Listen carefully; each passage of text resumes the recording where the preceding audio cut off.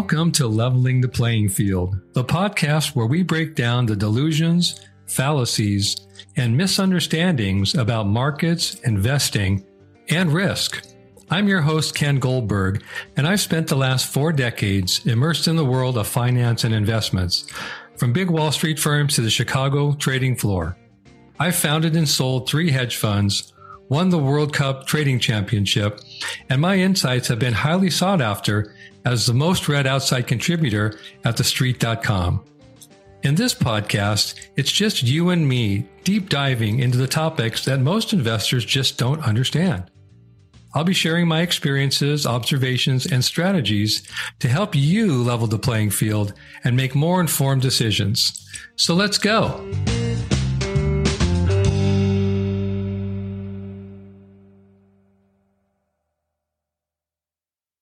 Today, I'm going to show you how you can tell when it's time to leave the stock market. I'd like everyone to scroll down or look down to the chart, which is coming up right now. And today's episode is titled, When It Looks Like a Duck and Sounds Like a Duck, Everybody Better Duck. And here's why. When the crowd of people, when what's known as the herd gets too invested in one particular outcome, we tend to express our fears in a certain way. And we express our fears in a way that can be trackable. So right now, everyone you know, including yourself, is massively invested in the stock market and massively invested in Airbnb houses or second homes or short-term, medium-term rentals or co-living concepts. There's a million of them. Everyone's got a Facebook masterclass right now about how you can make more money using your money or borrowing other people's money that you don't have yourself. So take a look at this chart. This is a chart of Google searches about soft landings. Now, why, if everything is going so well, would a lot of people be searching Google for what is a soft landing? I hear about a soft landing. Why do I want a soft landing? How can I tell it's a soft landing? Because a soft landing means the Fed is not going to take massive action. And if the Fed doesn't take massive action, the markets are going to be okay. And if the markets are okay, then our wealth is going to kind of stay about the same.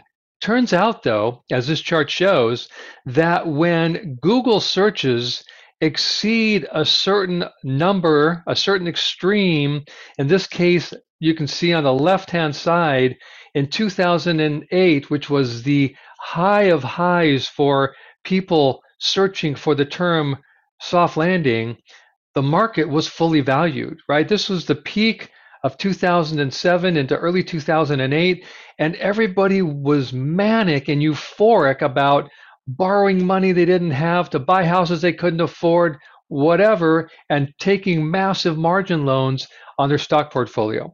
Bitcoin wasn't a thing, so they couldn't, well, it was about to be a thing, but it wasn't a thing yet. They couldn't bet on that. So all their leverage and exuberance was dedicated towards stocks and houses. Look at the number of Google searches back then about soft landing.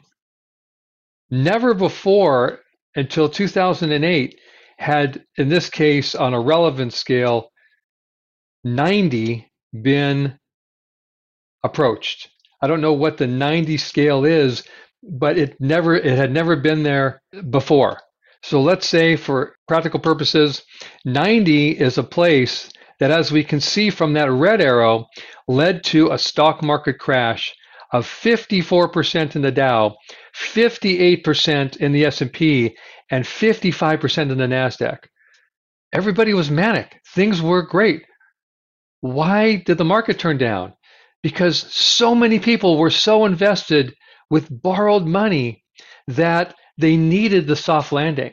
They couldn't sit through the typical market cycle, the typical cleansing, the recessionary cleansing effect that comes every once in a while. So they were hoping and betting and praying that the soft landing would arrive, and so much so that they got this number of searches about soft landings to a high never been seen. And what can we tell from this chart? When you're that desirous, when you're that in need of a soft landing to save yourself from things you shouldn't have been doing, it's time to learn a lesson. What's the lesson? Market crash. Well, as you can see from that point on, there weren't very many Google searches of the concept of soft landing. Why is that? Well, the Fed, in order to bail out that massive recession, the great financial crisis, had to absolutely jam interest rates lower, wipe out interest rates so that they could get us to come out of our houses and buy stuff. And they made money cheap and they made money free, and the stock market exploded higher until we get to the COVID era, until we get to the 2023 post-COVID extreme, when everyone is now so leveraged in things we bought from 2018 to 2021, which, by the way, was when interest rates were essentially zero. We were taking this cheap money thinking, hey, it's cheap, I might as well use it because I'm so smart, I know what to do with it. What did we do? We bought stuff we couldn't afford into things we didn't really know how to manage and weren't able to get out of it. So why all of a sudden is there a new all-time high in the soft landing searches on Google, which, by the way, this only goes back to October, November, which means there's probably even a higher number. It's because, again, we're stuck in this environment of abundance. We feel so safe and we feel so good about our portfolios and our wealth and our second and third houses.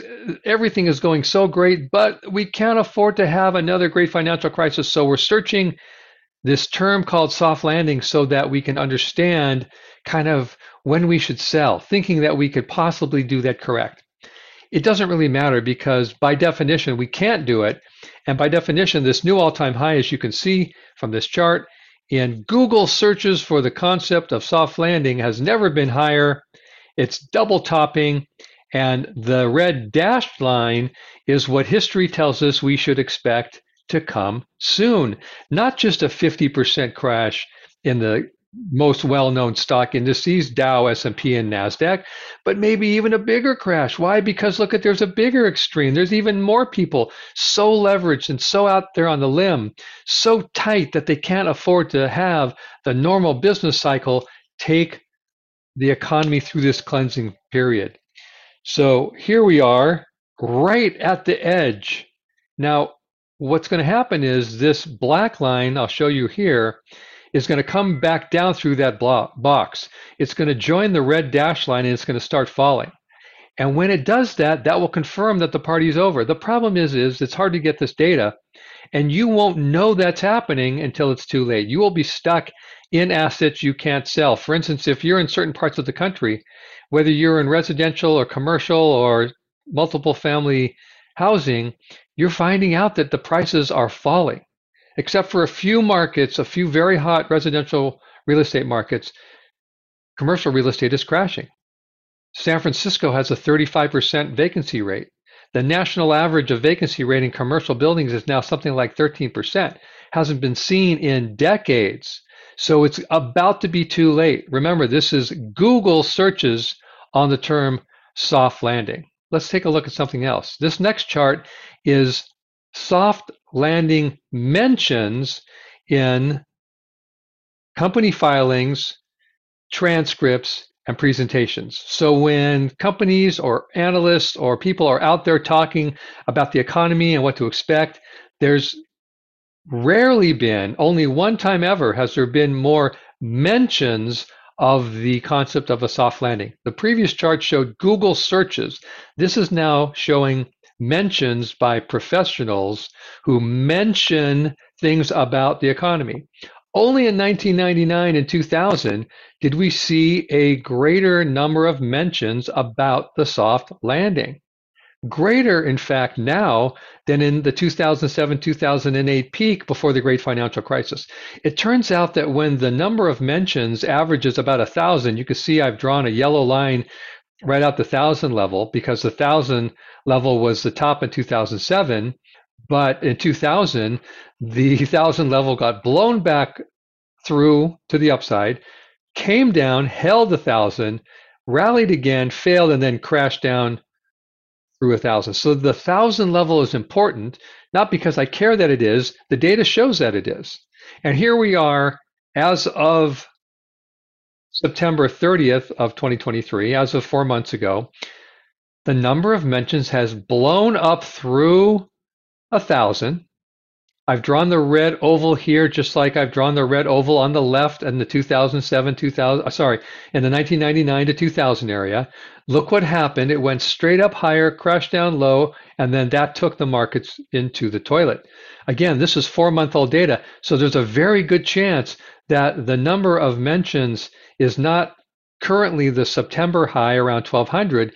It's more likely that it's 1,400, maybe 1,500, maybe a new all-time high. We won't know because the data lags by at least 3 months. So sometime in March or April or May, we'll find out what the exact peak is of the number of mentions. The problem is it won't matter because the peak will have come and gone and it will have turned down. And when it crosses below this yellow 1,000 marker, the stock indices will be in free fall. It's a warning sign, and we need to take heed at the warning. Why else is it important? Well, I'm going to tell you. Yesterday, not 3 months ago in September, not 2 months ago in October, but yesterday, Reuters reported that the delinquency rates on U.S. credit cards and U.S. auto loans have risen to the highest since the Great Financial Crisis. Let's look in the middle of this chart. The Great Financial Crisis was this gray box. These gray boxes to the left are the recessions. That was the Great Recession post-bubble burst from 2000 to 2002. This is middle gray box is the Great Financial Crisis recession and market crash of S&P 50%. Notice the number, 50% crash from 2000 to 2002, 50% crash from 2008 to 2009. Here we are in the same setup with the greatest amount of US credit card and auto loans delinquent since 2007. And the only question is not if the S&P is going to crash, but if it's going to crash just the average of 50% or if it's going to crash worse. What's the big deal? Why is this happening? Let's look at chart 3.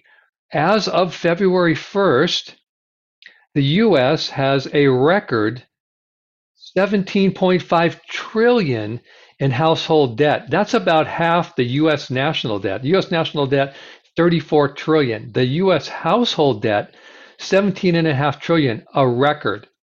What else? Number 2, record 12.3 trillion in mortgages. Never ever in history have US homebuyers had more mortgage debt than they have now. What about number 3? 1.6 trillion in auto loans. Now remember, auto loans from the Reuters report I just quoted, the highest number of delinquency in auto loans. So look, we have a 1.6 trillion in auto loans, and never ever in history have more loans been delinquent than they are right now. The biggest number of dollar loans in auto loans and the highest number of delinquent auto loans. That's not good. Let's look at number 4. $1.6 trillion in student loans. So we have mortgages, auto loans, and student loans. How much debt can a family pay for? Let's take a look. Number 5, there it is, $1.1 trillion in credit card loans. Credit card loans, auto loans, the highest delinquency rate since 2007, 2008, 2009. Unbelievable. Consumers are fighting inflation by borrowing money they don't have. They're paying their debts by borrowing money from their credit cards and pulling money out of their houses, which are inflated anyway. What's the result? Bad. Pain, suffering, cleansing. Cleansing is coming. So, my friends, use these historical data points. Use these canaries in the coal mine. Use these harbingers of economic recession, which means cleansing, to take action in your portfolios. Raise cash. Use sell stops. Be careful. Stop buying. Start selling. If you need help in how to do it and how to determine what is good and what is bad, call us. 640 call DSE. We got you. Well,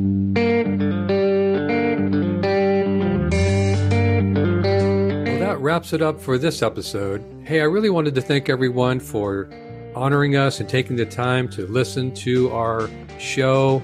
There's, of course, tens of thousands of podcasts out there now, and we're grateful that you find the time to come back and listen to ours. Just know that we got you.